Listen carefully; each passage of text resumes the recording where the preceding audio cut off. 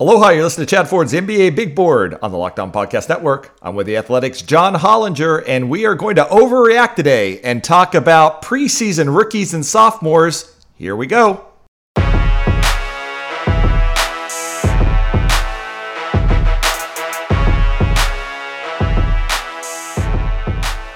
All right, we're back with the Athletic's John Hollinger, who over the course of the last couple of weeks has been producing a ton of content doing preseason previews for all 30 teams. I've been reading along. You should check it out over at The Athletic as well. I really like the pithy, 15 words, a scouting report on every player that 12 words. It's an art form. It really is. It's my favorite part every time. And we're going to probably do a little bit more than 12 words on a few of the prospects. John and I talked all last season about these rookies and the 2021 NBA draft. We've got to see them in Summer League now. We've got to see some of them in the preseason. I want to start, John, with, when you were working with the Grizzlies, what does preseason mean and what does it not mean as far as evaluating where your players are and what they're going to be like in the season, especially rookies? Yeah, you mostly just are kind of taking the initial temperature because, the biggest thing with anyone you draft is that they have to get better from the point they entered the league. There are very few players who are good enough on day one to really impact winning in the NBA. Very few. Even the ones who end up being awesome. And so you're trying to see, where they are right now to get your kind of initial conditions so you can see if they're trending upward or not. And then also, I guess, get a bearing on kind of how far away are they? How much better do they need to get to be able to help you? And it's different for everyone. It depends too. Is the guy a 4-year player or was he a one and done? And those kinds of things. And then I think the other thing you're looking at is this it depends. Is this a guy I'm counting on to be playing for us the first week of the season? Or is this guy a guy who's 11 through 15 on the roster and is developmental player, in which case, you have different expectations and you have different kind of needs for what you see to happen, need to see to happen. So there's a lot going on there. I think in general, you try not to overreact too much though, to what you see. Now, the one thing that is nice is usually preseason, you get to see under the hood a little more on other teams with guys who may not play much during the year. So a lot of front offices spend time evaluating that and looking at these other teams, especially when we played 8 preseason games and preseason was just this endless slog, which isn't anymore, that you had some time to really get some evaluation done on these secondary players on other teams. We don't get to see the number 1 pick in the draft, Cade Cunningham. He's been out of preseason with an injury. How much does it affect a young player's start that they don't get those preseason reps? Is that hurt Cade Cunningham this year that he's not out there in camp and playing preseason basketball? Is that? Yeah, I think it hurts these guys when they come in behind, when they don't have the benefit of it, especially if they miss the whole training camp and the preseason minutes. Yeah, I think that's an issue, and it's not that his whole year is screwed. It's just that he's going to be behind, right? When he does take the floor, he's going to be in September rather than in mid-October like everyone else. So I do think that'll be something of a factor, especially those first couple games when he comes back. Yeah, it's a big jump. It's a big jump from Summer League and missing camp and missing those preseason reps to, okay, this is a real game. I don't think the injury is supposed to be particularly serious for Cunningham. It sounds like more than anything else, the Pistons are just playing it safe. So hopefully we see him soon. Let's talk about some of the other guys that were at the top of this draft. Big expectations for Jalen Green. I thought he's going to be the favorite to be Rookie of the Year, just in part because I thought he has the best chance to just score a ton of points this year on a really bad Rockets team. Yeah, he's kind of struggled out of the gate a little bit. 34% shooting from the field, 20% shooting from three. this wasn't exactly the performance I think the Rockets were hoping to see from Jalen Green in the preseason. Yeah. And I think, though, if you looked at what he did in the G League last year, I don't think it was realistic to expect him to come into NBA games and start scoring 20 a game right away. Right. And so I think that's probably, this is what he is right now. And he could be a completely different player in December, but this is what he is right now out of the gate. Again, there are very few 19-year-olds who are good NBA players out of the chute. Like, that's just not how it works.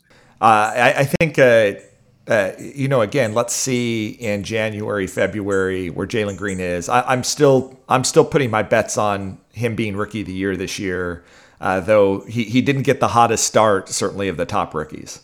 Yeah, I mean, it ends up being a points per game competition a lot of times, and so you got to think he's got pretty good odds in that kind of setup. If Cade starts slow, that'll help him. Evan Mobley, I think we're going to talk about in a second, would be probably the other most prominent contender. Jalen Suggs, maybe. So he's got as good a chance as anyone still. Yeah, so let's talk about Evan Mobley, a guy that I think I expected to be a little bit further behind, especially in a Rookie of the Year type race. I thought he had a pretty nice preseason, actually. I thought he showed a lot of things. And, one of the question marks I had is how are the Cavs going to use him with Jarrett Allen and with Lauri Markkanen right now? And again, we saw him shine the best when they put the ball in his hands.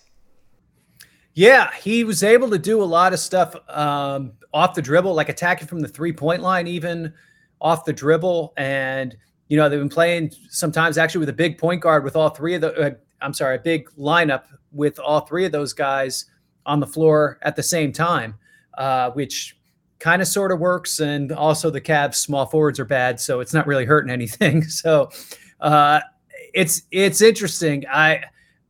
Based on what we saw in Summer League, he looked like, okay, it's going to take a while. He's a little ways away. Now all of a sudden you watch him in preseason, it's like, oh, wow, that was fast. Like here he is. And it's a lot more of the types of things we thought we'd be seeing when we saw him at USC a year ago. So I would say a really encouraging start for Mobley, and we'll see if he can carry it over now into the regular season when the stakes are going to shift a little bit. Teams might do more things to counteract that big lineup Cleveland plays, jam up the paint and really make things difficult for them. But I think it's been and both sides of the floor too. Like he's had some impressive defensive moments too.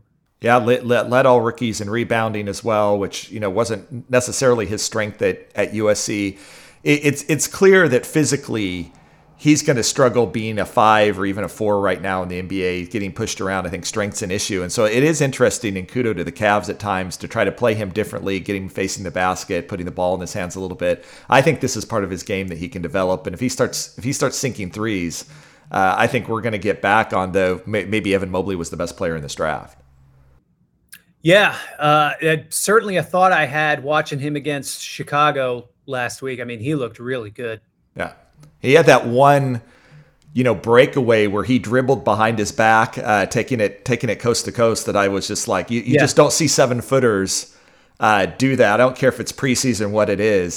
Just the agility that he has in the open court as well. Yeah. Just fantastic. Yeah, quickly pulled it back. Like the guard thought he was going to pick him, and he just went whoop and pulled it right back around his back. It was the type of move you only see a smaller player make usually. Yeah, and it was definitely, to me, one of the big standout moments for rookies. Just if you're thinking about sort of a moment that a player had, it was amazing. Let's talk about Scottie Barnes, because in some ways, I thought he may have had the most impressive preseason of any of the rookies. I was expecting less from Scottie Barnes coming in. Again, I wasn't sure how the Raptors were going to use him. That was a big question mark. He's so versatile. One of the problems with versatility is where are you going to pick your poison and use him? It ends up leading all rookies in assists, ends up leading the Raptors in assists in preseason as well. Is he going to be a big point guard in the NBA? Is this how you think the Raptors are going to use him? And is this the best use for Scottie Barnes? Well, I think he can be that kind of player. I wasn't sure if he was like a full-time on-ball player or not, and I think the jury's still out on that, or if he's more like a secondary guy. But one of the things with him, if you have somebody on the ball that much, they need to be able to score too. And I think he showed a little more as a scorer. And that's what allowed him to generate assists. Like, he was making some mid-range shots and stuff, and like just getting to some shots that you didn't really see in his bag that much at Florida State, I thought.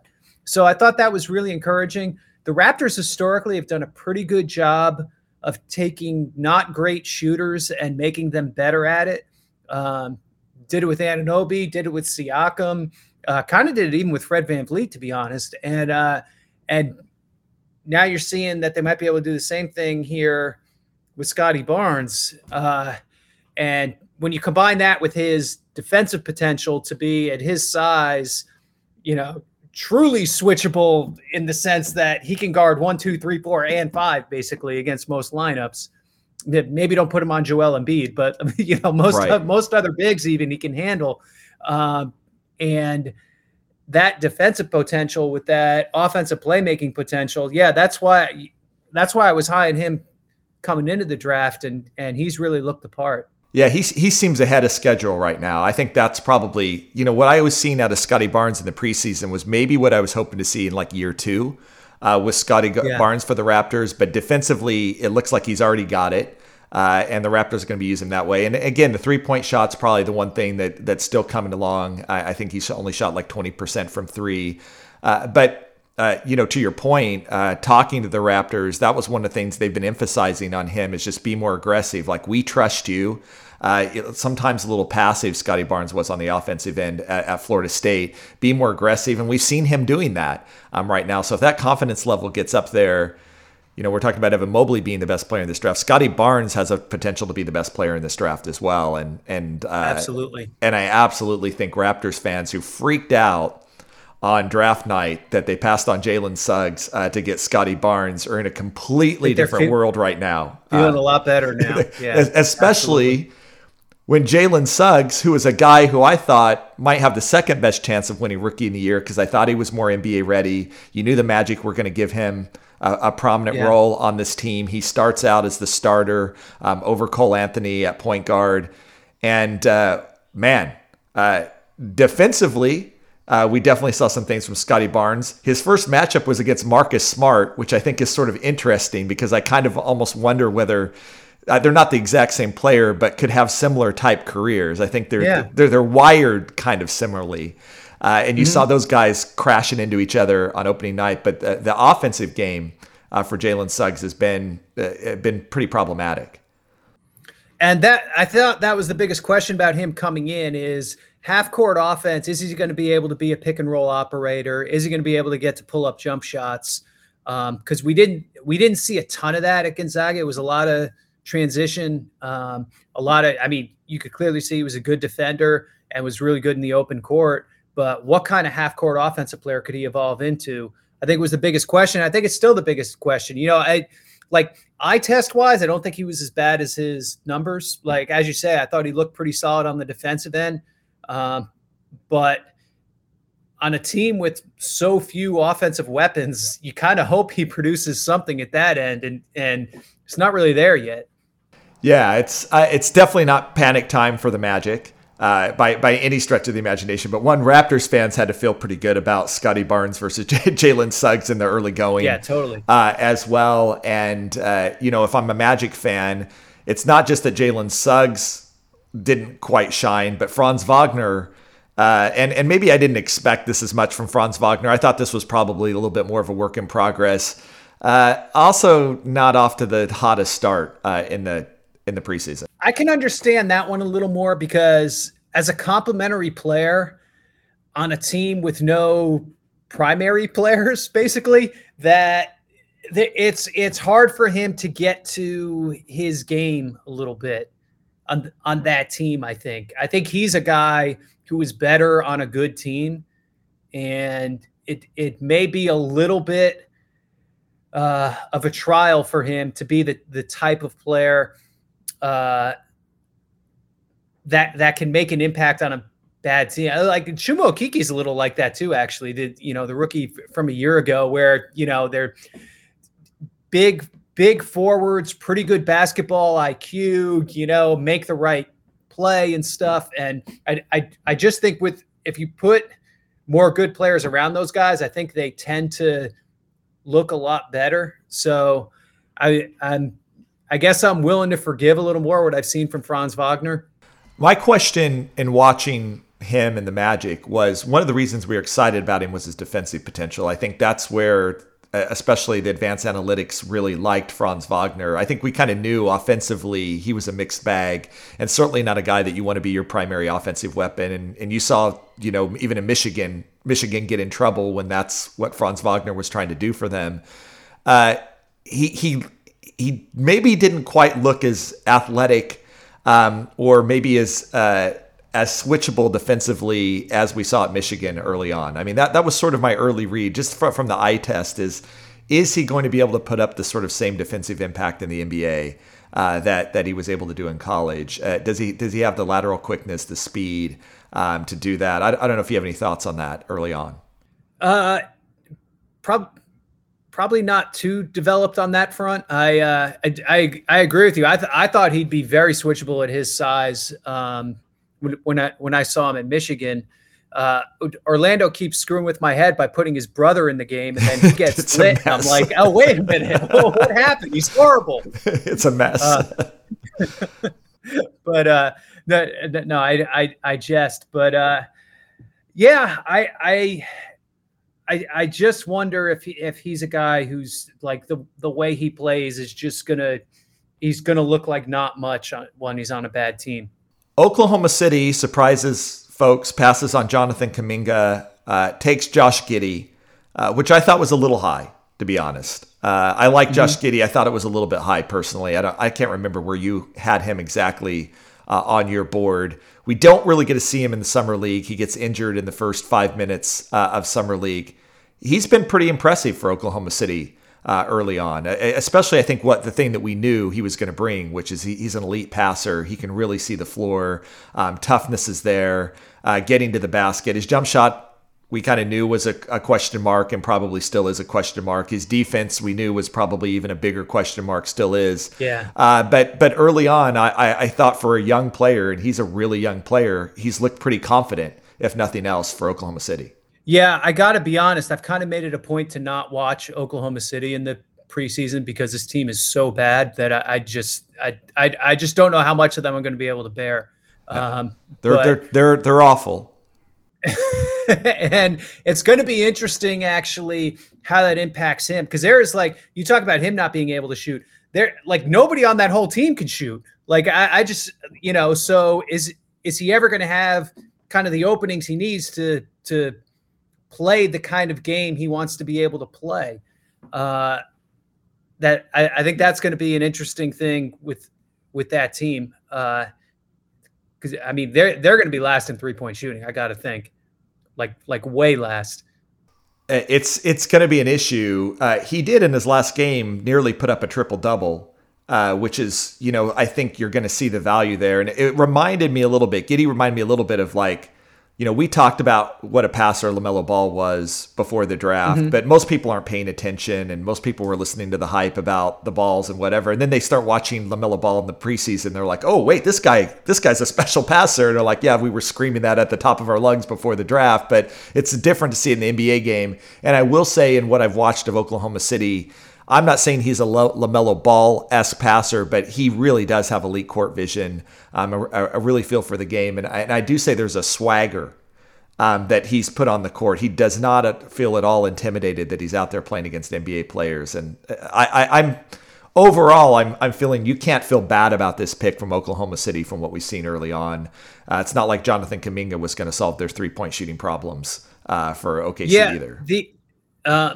The other thing with him, if you talk to anyone in Australia, that they really thought he had a fire within him. It's clear that he's despite you look at the skinny build or whatever, but like that he was a real competitor out there and willing to mix it up in the paint and rebound and do some of those things. So I think those are some positives that we can look forward to right away from him.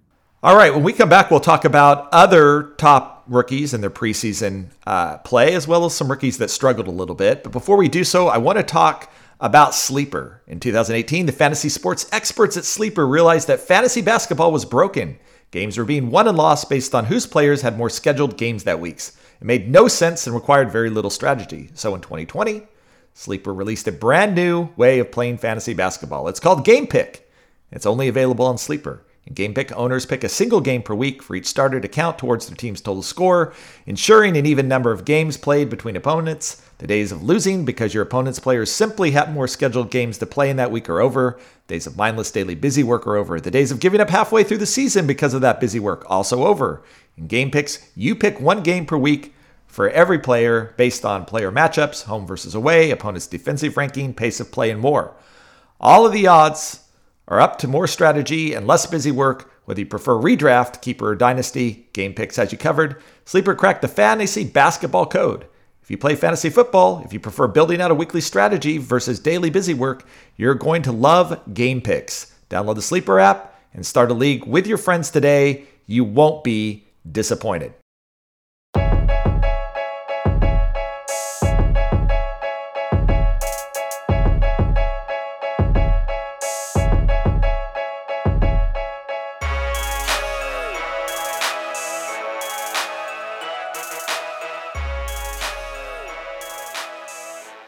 All right, I'm back with the Athletics' John Hollinger. We're talking preseason rookies right now. John's been writing a really cool series of articles over at The Athletic, doing a preseason breakdown for all 30 teams, plus that 12-word scouting report for every player in the league. It's actually really fun read, as all of John's stuff is. Make sure you go over to The Athletic, subscribe. It's one of the best deals on the internet for just all the content that you get. I'm a subscriber over at The Athletic as well. And also check out NBABigBoard.com right now, where we'll be talking more about rookies and their preseason performances. You can check that out over there as well. John, we've talked about the top guys in the draft. Jonathan Kuminga gets injured early on, so probably not a lot to say. We also just know that his role at Golden State this season, we're not going to see much of Jonathan Kuminga or Moses Moody unless there's major injury issues, I think, this year at Golden State. Davion Mitchell, 9th player in the draft, a little bit of a head scratcher about, their strength is their backcourt right now, and they draft Davion Mitchell.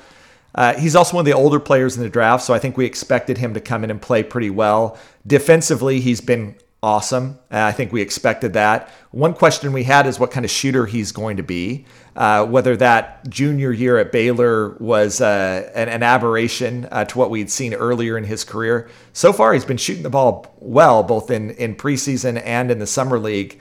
What do you think about Davion Mitchell? What do you think about this fit in Sacramento? I don't know if you've seen them play yet, but this 3-guard lineup that they're putting out there. Yeah, and I mean they're kind of forced to play with three guards a lot because they basically have no forwards on the team because they decided to keep 7 centers. So that that's just how they're built. I think the pick so far looks pretty decent. I mean, defensively on the ball, like he is ridiculous, right? He's as good as anybody in the league right now. He's not backing down, and he's causing problems for guys and shocking him. Yeah, you can't get around him. Yeah, so he got Rondo to double dribble last night, just because I think Rondo just wasn't expecting him just to get in his grill like he did. Yeah. And I think the encouraging thing that you saw snippets of in Summer League and in the preseason is that the shooting didn't look like a fluke. I mean, small sample and whatnot, but like he was still able to get to, kind of those same kind of step backs and long threes that he was taking at Baylor. And it didn't look out of place. We haven't seen him in the paint that much, maybe. He is a little on the small side. So I think the entire question with him is just what kind of offensive player is he going to be? Because defensively, I mean, he's going to be a plus on that end. But is he just going to top out as like being Corey Joseph or something because he can't give you enough offensively? Or is he going to be more like a Marcus Smart level value where he's like a pretty decent offensive player and also holy crap, the defense. And I think that's the only question with him. Now, Sacramento had to do some suboptimal surgery to even get to the roster to this point. I mean, trading, one of the best backup point guards in the league and DeLon Wright for like another big who that they didn't really need and is kind of replacement level. And there's like Thompson. 6 or 7 centers on this team, right? Yeah, exactly. Like Marvin Bagley, like how does he even like play 5 with you know, when you already have Rashawn Holmes was actually good. Alex Len, Thompson, Chimezi Medu, Damian Jones was non-guaranteed and they picked him up. It was like, really? Like you needed another one? Like, what are we doing here? But I digress. But Mitchell, I think that's looked really encouraging so far. You expect a little more immediate production, maybe with an older player, but even allowing for that, like I think right now you have to feel pretty good about that pick. Let's talk about his teammate at Baylor, Jared Butler, slides to 40th in the draft. You and I both had him ranked, I believe, as about a lottery pick, right? Kind of a late lottery. I had him rated as a lottery pick. Yeah, I think I had him 11th on my board. Yeah, I think he was around 14 or so. I mean, obviously the injury question mark at the end, you know, created issues because he was held out of the NBA combine for concerns about his heart. There was also some concerns about his knee. 40 is ridiculous, especially, you know, the story is so fascinating because the Jazz loved him. I was talking to the Jazz on the day of the draft, and I told them, man, I've talked to Jared Butler's agent. He thinks he has no stop point for him. I think he might get to you. And they were like, no way. There's no way he's going to get to them. It's like, that changes everything. Dennis Lindsey, who was their, you know, executive president, was a big Baylor guy, had been on him early. They end up trading the 30th pick because they have to make that move at about the 21st pick, is I think when they traded the 30th pick to Memphis. You don't find out about it until actually, you know, the pick is made. But I think they traded it right about when the 21st pick went off the board. Then they trade back again and end up at 40 and get this guy. He's led all rookies in scoring. He has looked, especially for a guy that really didn't get a workout through the combine, did not get to do summer league. He's looked as smooth, as buttery as ever out there right now. Exactly. That handle, man. I mean, yeah. And he looks like he could be a legitimate rotation player for the Utah Jazz this year. I don't know. On a contending team. Yeah. No, I'm not sure Quinn will do it. But yeah. I've seen their preseason games, and you know, to be their fourth guard, he doesn't have a lot of competition there to beat out. Like if he looks good, he can be that guy.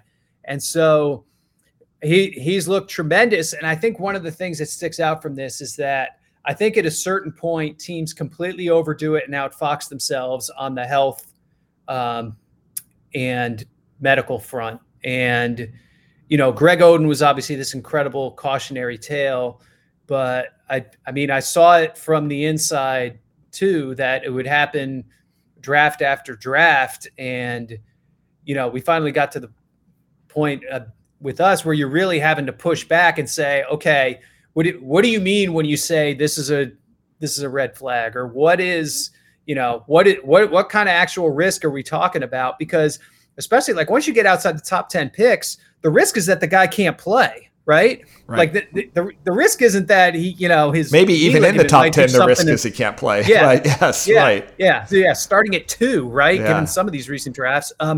But you know, you're worried about his knee ligament 5 years from now. It's like, oh, okay, I don't want to dismiss that, but at the same point, like even if you get, you know, Brandon Roy at 6, like you won that pick, you know? And so, I just think the Butler thing, I'm really interested to see how this plays out, but I think, you know, we've seen it with him, we've seen it with Porter, we've seen some of these other guys that I think teams still outsmart themselves on the medical side on draft night. And you know, look, even like with Michael Porter Jr., he slides a bit, but sliding to 40, that means in the second round, 10 teams passed on Jared Butler. The Jazz told me they were just completely flabbergasted. They couldn't believe it. Pick after pick after pick, as it goes down. They actually told me. You know, I think one thing that happens though on draft night is that when you see a slider ahead of you, you start questioning if these teams know something you don't. Right. You know, if that there's information contained in the fact that all these teams passed on them. So when you see a guy, I think I'm going back a bit, but like, do you remember when Darrell Arthur slid so much on a draft Kansas guy for you? Yes. I still feel the pain. Like, yes.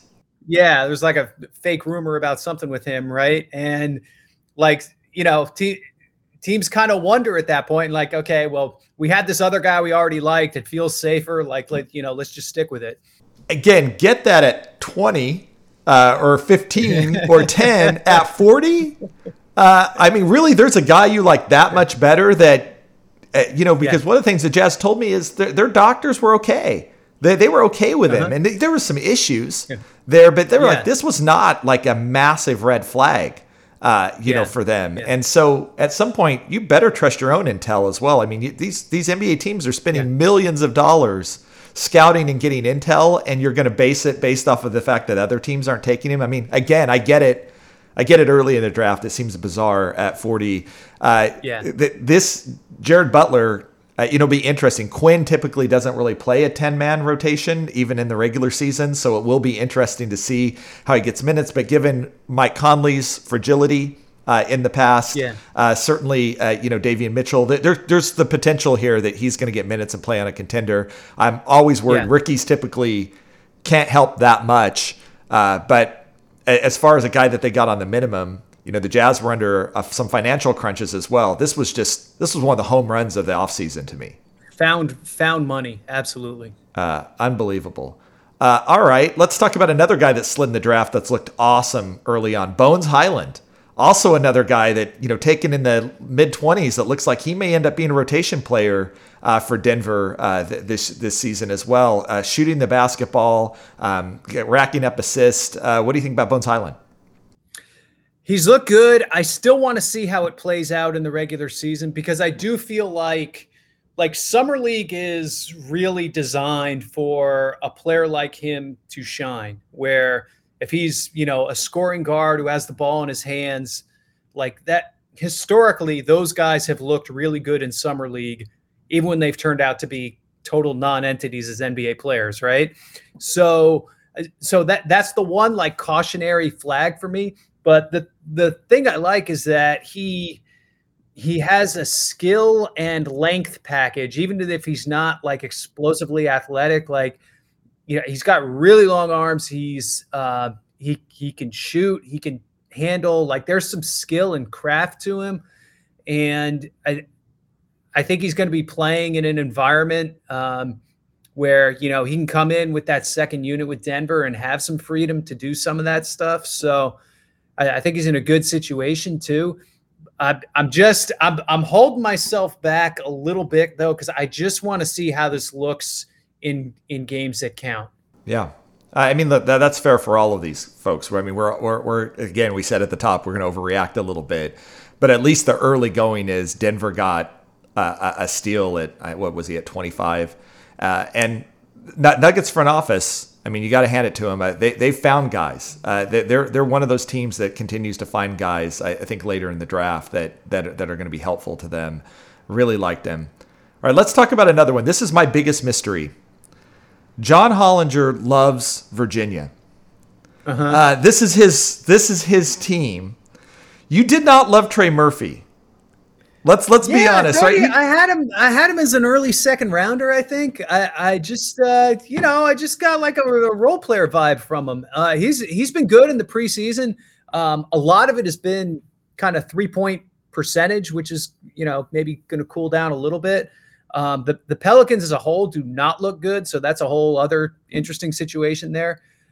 But he's looked the part so far in terms of like 3-and-D forward, comes in, plays a rotation role right away, and is totally fine in it. Like that is the part that he's looked. And if he's that guy, then he's like this year's kind of Cam Johnson, where everyone's like, oh, wait, did they take him too high? And then it turns out, no, they didn't. He went too low. I mean, if what we've seen in the summer league and preseason is what he actually is, and like you said, in games that count and in the regular season, and given again the emphasis that the NBA has on this particular position, and this is one of those head scratchers. I mean, he's averaging more in the summer league and preseason than he averages as a junior at Virginia. right? Like there's these moments where you just sort of wonder, like, what happened here. And it's sort of like when I underrate a Kansas player, it seems like that shouldn't happen. Now I'm normally going to overrate one. You're more analytical than I am. I probably throw more emotion into it than I do. But that's just one. I didn't have him rated as low as you, but I also thought this was and I thought teams were reaching. They were talking about him at like 11, 12, 13 on draft night, and. It's just watching New Orleans play. He's been one bright spot in what you're arguing, right? Which has been otherwise a pretty dark preseason for them. Yeah, totally. And he may play a lot in these early games if Zion is out, which it seems like that's going to happen. It's so weird though, because my Wahoos were so starved for shot creation last year. It was just like, run the shot clock. Okay, let's try another Kihei Clark pick and roll. See if we can turn the corner on this one. And he was just never a part of that. And like watching that, I felt like, well, if this guy had any shot creation capability at all, clearly they would tap into it because they're so desperate for offense. And it didn't work out that way, but he's been able to tap into a little more of like an off-ball role at the NBA level where he's getting a little more stuff off movement and cuts and being a secondary guy in the offense. Yeah. Alperen Sengun, a guy that you had ranked very, very highly, as did a lot of people that rely on analytics as part of their thing, slides to 16th in the draft. Inexplicably, Oklahoma City trades this pick. He seemed like exactly the type of player Oklahoma City would actually take at 16. The Rockets get him. We knew that there was going to be a big transition for him from the way he was playing in Turkey to the NBA game. But a lot of people were very confident he's going to be able to make that transition, especially get a more perimeter-oriented game, not just playing with his back to the basket. Obviously, questions about defensively what he's going to do. Just curious, now that you got to see him in the Summer League, now you've got to see him in the preseason, how are you feeling about Sengun? I feel pretty good about him. It looks like the Rockets are going to bring him along a little more slowly. Christian Wood and Daniel Tice are going to play a lot of minutes, and Sengun and Usman Garuba will, be kind of more with the second group probably. But we've already seen him do some stuff with the ball, sling some passes where you really go, oh, wow, okay, that was cool. And, he can play out to the 3-point line. Defensively, I don't even think he's been that bad. Not a defensive player of the year candidate by any stretch, but I think he's been a pretty encouraging start here, and I'm still really high on him. Yeah, I think that's been my general impression too. He's definitely passed the eye test early on, and you see the basketball IQ, you see the feel there. It's going to come along. I think it's really interesting. Josh Christopher may have had the most impressive preseason of any of the Rockets. He gets limited minutes, and again, probably some of it look at the level of competition that he's playing it against in fourth quarters in preseason games. But there's something about an eye test with him as well. The athleticism's there, the scoring instinct is there. He's been a bit inefficient, but he doesn't lack confidence. Oh, well, that was clear in his Arizona State tape, right? Like, okay, another Kobe shot. Okay. Wow. So yeah, that's going to be interesting to see where he goes and where he takes his game, because when I saw him at the Combine, he really looked like a guy who realized he overdid it at Arizona State and kind of toned it down and tried to paint inside the lines a little more. And I think if he does that, he's going to be a helpful NBA player. Let's talk about one other guy or two other guys. One guy that slid to the second round. The other guy that just shocked me, maybe didn't shock you, Sharife Cooper. I kind of understood a little bit, but I think that he looks like he's an NBA player. Watching him at Atlanta, I don't know what kind of minutes he's going to get this year. Probably next to zero, given again Trae Young and DeLon Wright there locking down the point guard position. But every time that he's on the court, he does really interesting things. Yeah, he's going to be College Park Skyhawks leading scorer and assist man for sure. he was so interesting coming into the draft because like on a 1 to 10 scale, he was either like a 1 or a 10 in every category, right? Between like the shooting, the defense, the size were all major, major concerns. But the ability to break down defenses, get into the paint and deliver the right pass. And then he drew a ton of fouls at Auburn too. And we've seen him already make some really eye-opening deliveries at the NBA level. It doesn't seem like his size is going to inhibit him from finding the right pass. You know, he's not hitting hands when he throws these passes. So I think that's a really encouraging development for Atlanta, but he's not going to get into the top 9 on that team. I mean, even beyond Trae Young and DeLon Wright, like they could put Bogdanovich on the ball, they could put Herter on the ball. Like he's got to push through a lot of guys. Skylar Mays has looked pretty good there. Like he's got to push through a lot of people just to get a minute. So I think we're going to see a lot of him in the G League. And then as the year goes on, I think the Hawks can evaluate, is this a guy we need to push up into the main group, or is this a guy we have for next year? DeLon Wright's an expiring, I think. So that'll be an interesting decision. We're going to deviate here for a second because I want to talk about the Hawks for a minute. This team is so loaded with young players, many of whom are just not really going to be able to get opportunities because this is a deep, deep basketball team. Do you think the move here now is they've collected all these assets? I mean, one of the ways you deal with assets is you develop them and they become players. But at a certain point, Atlanta cannot develop all of these guys.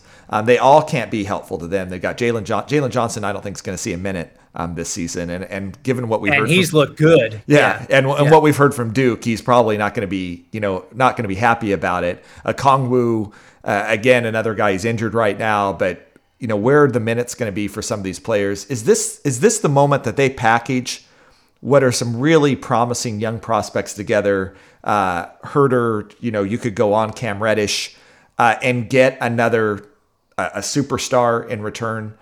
It seems to me that I think they have to be looking at that. Yeah, absolutely. Because I think as presently constructed, they can get to the second round again. Maybe they can pull an upset and end up in the conference finals again. They're not beating Milwaukee or Brooklyn, I don't think, as presently constructed.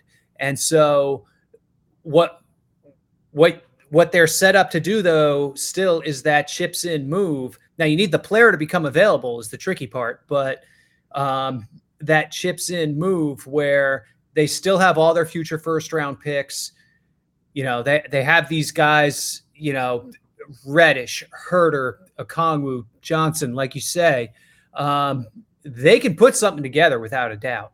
And it's just a question of, is that player going to come available for them at the right time and the right position, honestly? Like if Damian Lillard wants out of Portland, like it doesn't really help Atlanta, right? Because you're not be the worst defense in the worst backcourt defensively in the history of the NBA.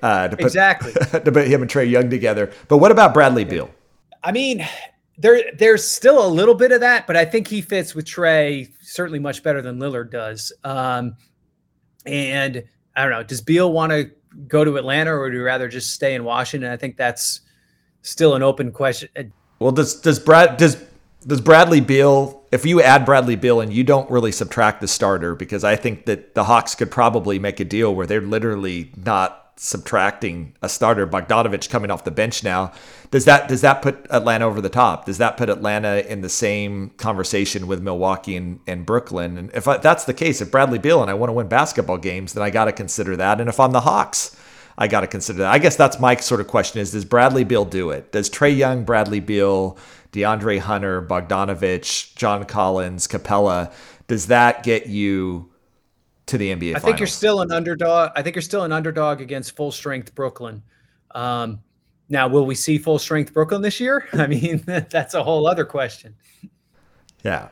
Interesting thing, the Hawks have done a great job. If you want to think about collecting assets, I did a sort of a future rankings of just the players under 25, which team has the best collection of players under 25. And I ended up with the Hawks on top. I mean, if you just look from top to bottom, they're just loaded with actually not just bodies, but actually guys with intriguing upsides. And so they've done a great job in Atlanta. It's now converting that into into winning a championship that sometimes becomes tricky. Look, we're going to come back. We're going to talk about sophomores for a minute. Before we do so, I want to talk about, this would not be a Chad Ford NBA Big Board podcast without talking about Built Bar. Built Bar is delicious. There's something for everyone. If you don't know the Built Bar flavors, there's coconut, cherry barcia, raspberry, mint brownie, double chocolate, salted caramel, strawberry, orange, cookies and cream, German chocolate. My personal favorite's coconut. Tastes like a Mounds bar. These are chewy, they're moist, they're delicious. They taste like a candy bar, but they're also healthy too. Most of the flavors have 17 to 18 grams of protein, calories ranging from 130 to 180 calories, only 4 to 5 grams of sugar, only 4 to 5 grams of net carbs. Order today and get the grasshopper cookie or raspberry, whatever you like. Go to BuiltBar.com, use promo code LOCK15. You'll get 15% off your first order. Use promo code LOCK15 for 15% off at BuiltBar.com.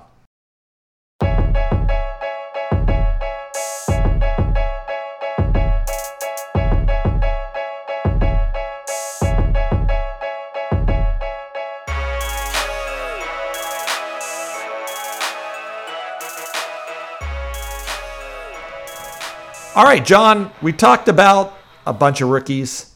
I also want to talk about sophomores. Let's just start with LaMelo Ball, Anthony Edwards. Seems like this is going to be an ongoing argument maybe for years of which of these players is end up going to be the best player in this draft class. Obviously LaMelo Ball started hot, has looked great. Anthony Edwards starts shaky, but really takes off in the second half of the season and really ended strong for Minnesota. What do you expect from them this year? And have you seen anything in preseason that stood out to you?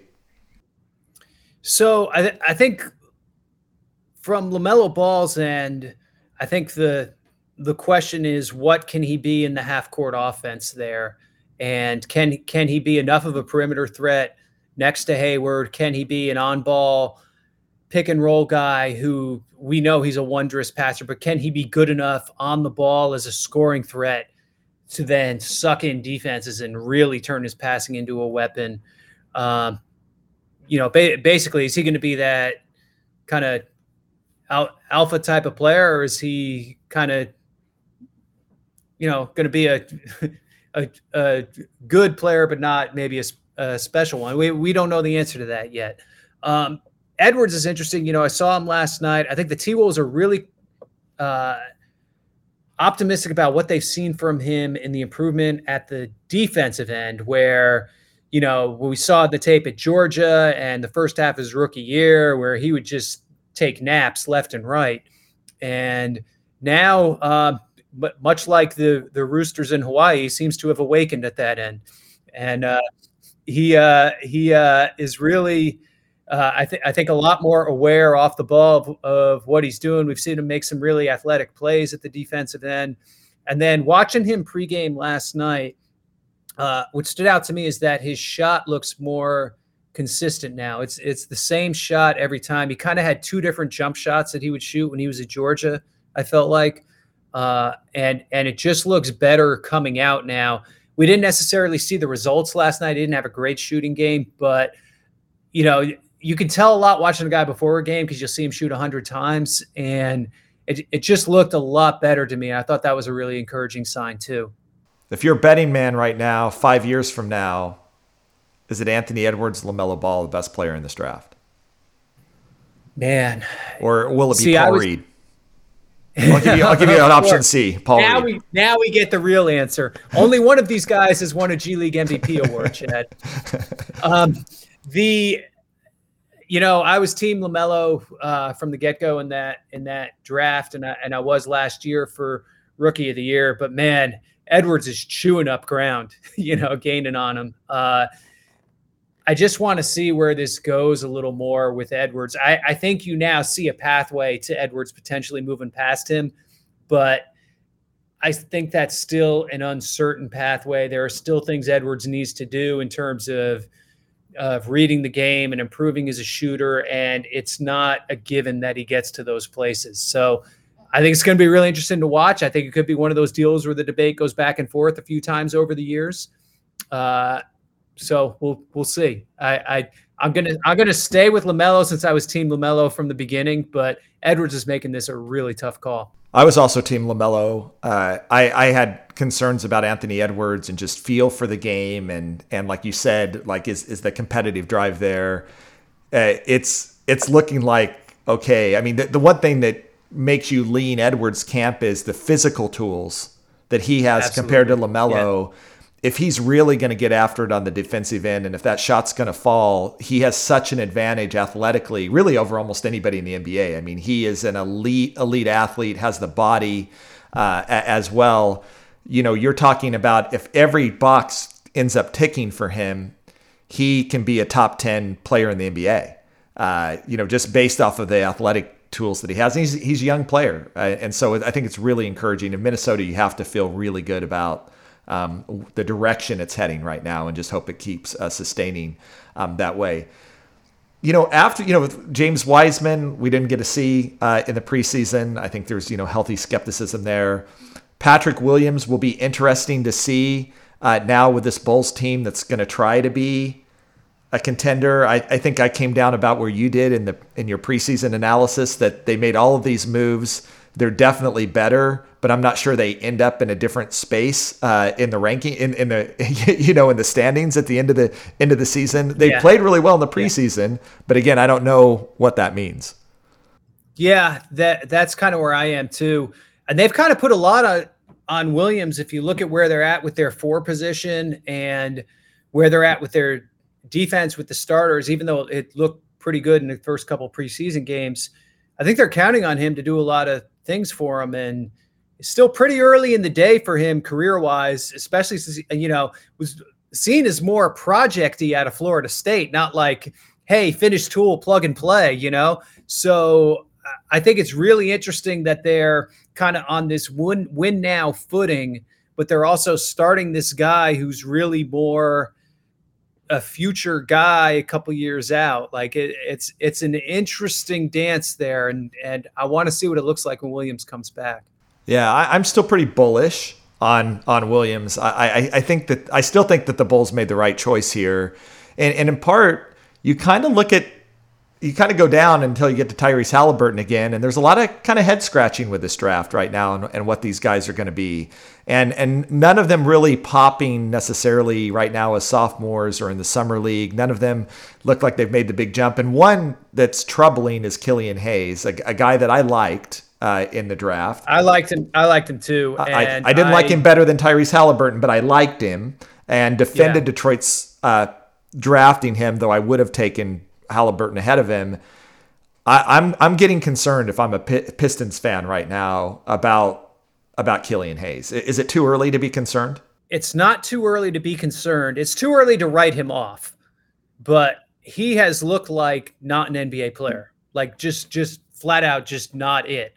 And you still see little flashes of some of the stuff that got him picked, but without the kind of basic nuts and bolts of either having a shot that's good enough to really command defense's respect or enough quickness to get by a defender without having some kind of manufactured advantage, there's just not a lot there. And so you really have to worry about that.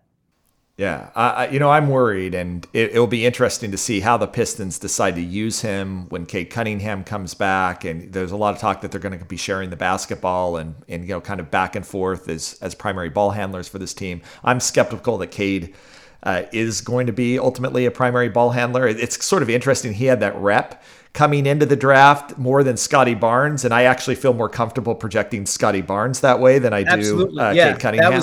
That was my thing with Cade. I thought Cade, to me, was much more of like a shooter and secondary ball handler. And I don't see Cade and Hayes working together for the simple reason that Hayes isn't a guy you can start right now. Like, Detroit needs to bring him off the bench and at least let him play against backups. Like, setting him out for the first 5 minutes to get abused by, you know, frontline players in the NBA, I just don't think that's helpful for his development. And you end up not playing him that much with Cade anyway, because you have to pull him out of the game so quickly. So that's one that I just don't see there. Like, I think for his sake, for the Pistons' sake and everything, like, I think they just need to start Corey Joseph and then go to Hayes with the second unit, see what you can get at him, see if you can bring him along. But just throwing him into the deep end of the pool. I mean, they tried that last year and it was a disaster. I'm flabbergasted that they're doing that again. Yeah, well, and you hope that there's progress from rookie to the sophomore year, but I'm not seeing it. I didn't really even see it in the summer league, which is really I didn't see troubling. It in summer league or preseason. Yeah.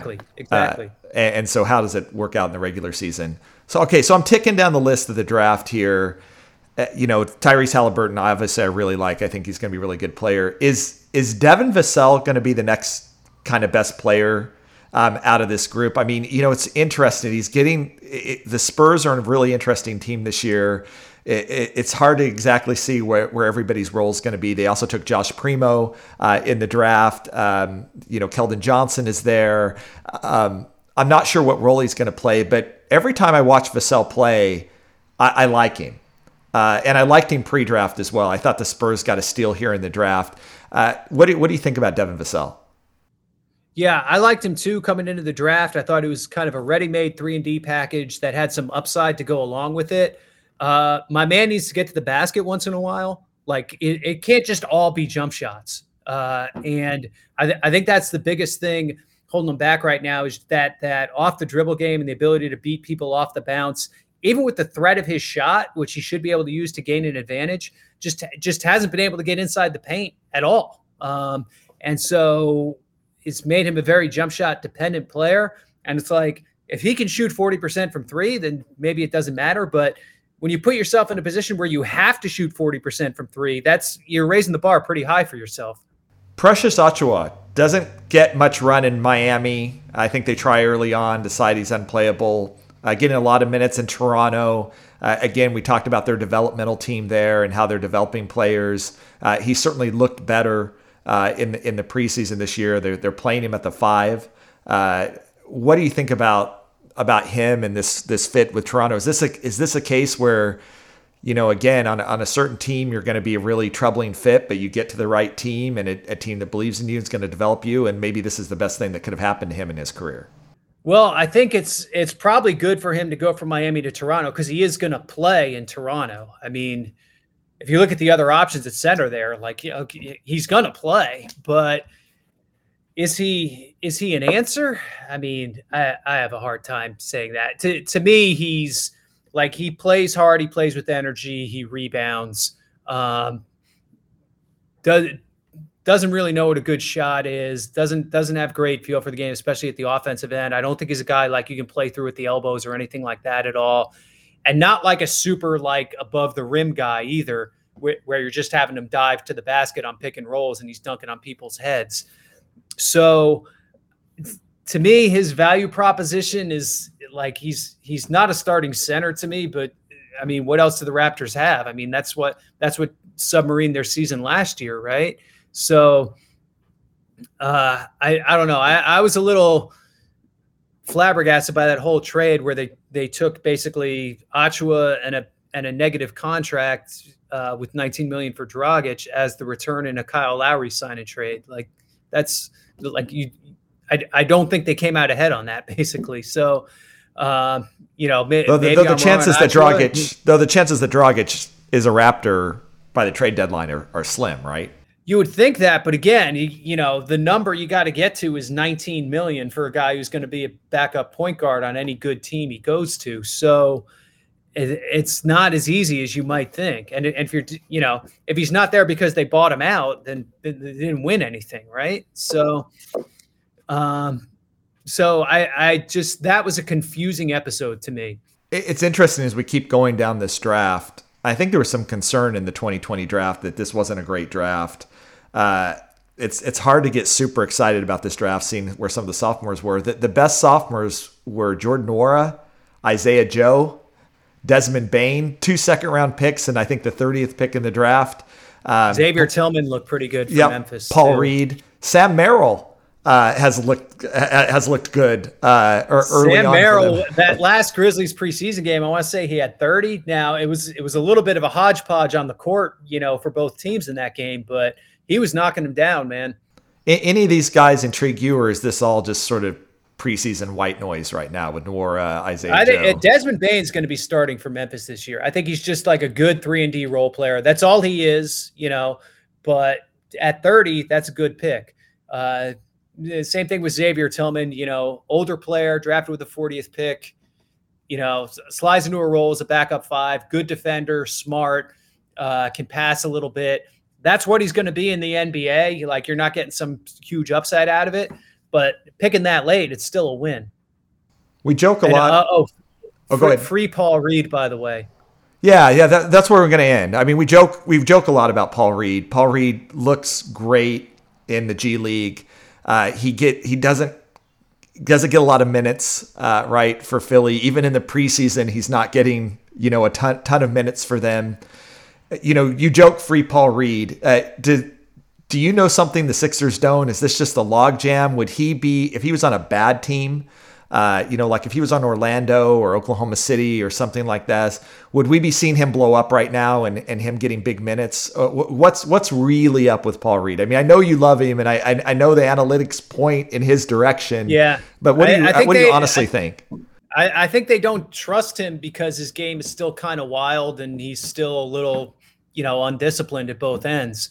And so they figure if they're putting some guy in, for 10 minutes, they'd rather go with the known and something a little safer. I thought they hurt themselves last year in the playoffs playing Dwight Howard those minutes, but it's a big jump to play a rookie who was the 57th pick or whatever in playoffs, second round playoff series. So I can understand that a little more. I do think whatever happens with Simmons, any smart team that's on those trade talks is saying, okay, you got to throw in this other guy too. You're not using him anyway. Does Neil O'Shea become GM of the year if he trades Damian Lillard for Ben Simmons, but really he trades Damian Lillard for Paul Reed? Trojan horse trade was really doing it for Paul Reed, right? Yeah, I mean, it's interesting. Last question, Ben Simmons. Have we gone too far the other way on Ben Simmons now? There's so much hate out there for Ben Simmons, and so many people. This is a 25-year-old, multiple All-Star, runner-up for Defensive Player of the Year. And it seems to me, and that this is happening, I actually think, in the 2022 NBA draft as well, where we just can't quantify, the average fan just can't quantify defense. They can't get past if a player has offensive limitations. I mean, you're actually hearing people arguing about Rudy in Utah as well, and Rudy's not a top 10 player because, offensively this or that or whatever. It seems like we just have a hard time in our brains quantifying that this game is played at both ends, and that having a huge defensive impact can have a huge impact on your team. Have we swung too far away from Ben Simmons as a talent? Forget about his personality or his decision to hold out or whatever, but as a talent, have we swung too far? I think the media entity has. I don't think NBA teams have. I think the Sixers are still getting calls on him. There's still teams that are interested, and the Sixers have kept the asking price way up here. And I think that's a little strategic because they don't really want to trade him yet because they want to see if Damian Lillard comes available first. But I think in NBA front offices, the pendulum hasn't swung too far. It's out here in media world where I think it has. Here's my I think you've posited Indiana as being maybe a team that could put together a package and you'd like that fit. What about Charlotte? What about Terry Rozier, Gordon Hayward, combination of deal? I mean, there could be some young players or whatever there. Would Ben Simmons and LaMelo Ball be able to play together? I mean, you think about their problems at the 5, and they have huge problems at the 5. That's a really interesting one. That is really interesting to me because what Charlotte has done a lot is play centerless with like PJ Washington at 5 and just try to go fast as hell. And, minus Rozier and Hayward, there's probably some shooting deficits in that strategy. But that at least, I mean, that's interesting. Okay. Both ways. Cause I think you get something out of that if you're Philadelphia too, with those guys. That extension for Rozier could be a problem in Philly with their tax situation and $96 million coming to him. Might need to be a different player with Hayward maybe, but That is an interesting one. I kind of like that. Ball and Simmons, is Simmons going to be happy screening for Ball 50 times a game? I mean, that's probably the biggest variable that you have to wonder about. It's interesting again that I've just been trying to look at what teams have we not been talking about that could use Ben Simmons, and I think there's lots of reasons for Charlotte to consider it, and I think they probably, like you said, maybe it's not Terry Rozier, but there's probably a collection of again combination of veterans and players that they could put together that might be really intriguing for Philadelphia. Holding out for Lillard, I think, is going to be a mistake, just in my opinion, and so make a deal. All right. Yeah, I think they're gonna hold out a little longer. I think they're gonna go till close to the trade deadline and then say uncle and take whatever's the best thing on the table. Okay. He's John Hollinger. Check out his team previews for all 30 teams over at The Athletic. John, always a pleasure to have you on the show. I'm sure we'll come back at some point in the season and start talking about the 2022 NBA draft class, but let's give it a little time to watch how these guys come at it. It's, for me right now, this is a wide open draft. Yeah, absolutely. I'm excited to get out and see some of these guys. All right, John. You've been listening to Chad Ford's NBA Big Board on the Locked On Podcast Network. Aloha.